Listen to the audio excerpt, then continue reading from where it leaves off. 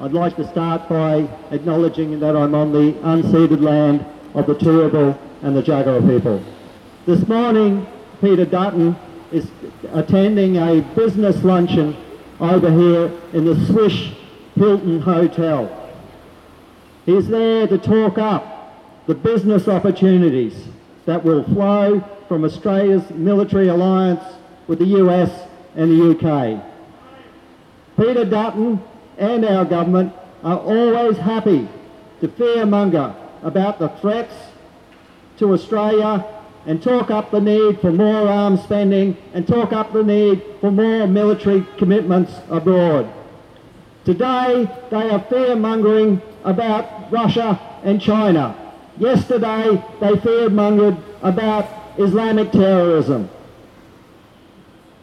While they're always fast to fearmonger, they are not so fast at helping the victims, the refugees fleeing from the wars that they helped to fuel. Now, it is true that the Morrison government has stepped up and announced some help for the Ukrainian refugees. He said that they will go to the top of the pile on all categories: family visas, student visas, skilled visas.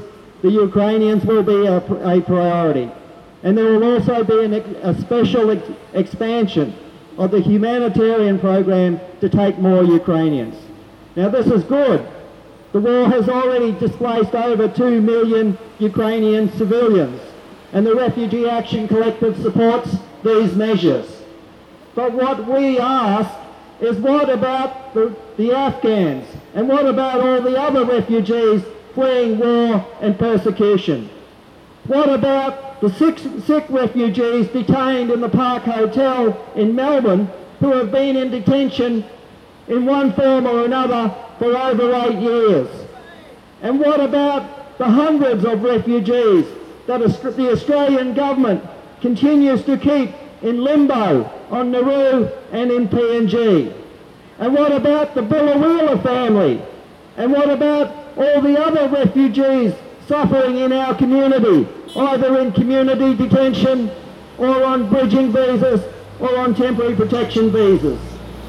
The difference between how the Australian government is treating the Ukrainian refugees compared to the rest hits you in the face. The plight of the Afghan refugees is a strong case in point. In the last 12 months, the UN has estimated that 700,000 civilians have been forcibly displaced, and this flow of refugees has increased since the Taliban took Kabul in August.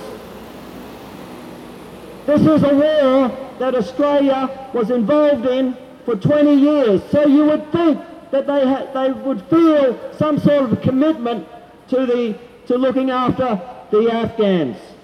But no, there is no special expansion of the humanitarian program to accommodate the Afghans, even though the Afghan community, Human Rights Australia and many other advocates have been calling for a special expansion of 20,000.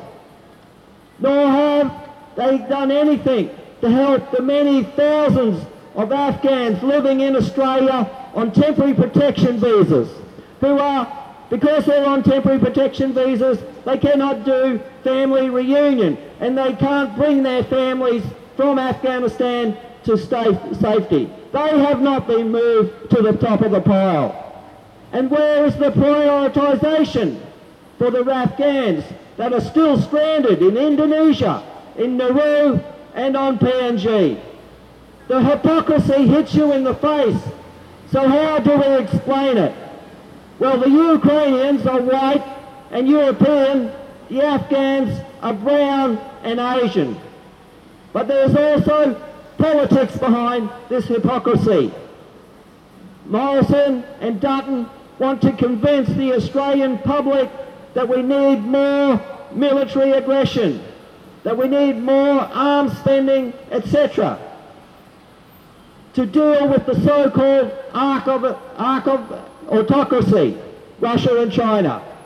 So it is in their political interest to highlight the human cost to the Russian invasion of Ukraine. But what about the invasions of Iraq and Afghanistan? These were invasions that the Australian government played a leading part in.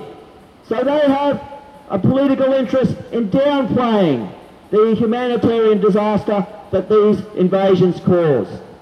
The Refugee Action Collective says it's time to end this hypocrisy, end all the wars that create refugees, not just Russia's war, and welcome all refugees, not just the Ukrainian refugees. We are also opposed to Morrison sending lethal aid to the Ukraine. This will only just create a bigger humanitarian disaster and more refugees. The government too spends billions on nuclear subs and military hardware. They are also spending billions on detaining refugees and asylum seekers onshore and offshore. We say that those billions could be better spent on welfare and resettlement in Australia and genuine humanitarian aid overseas. Thank you.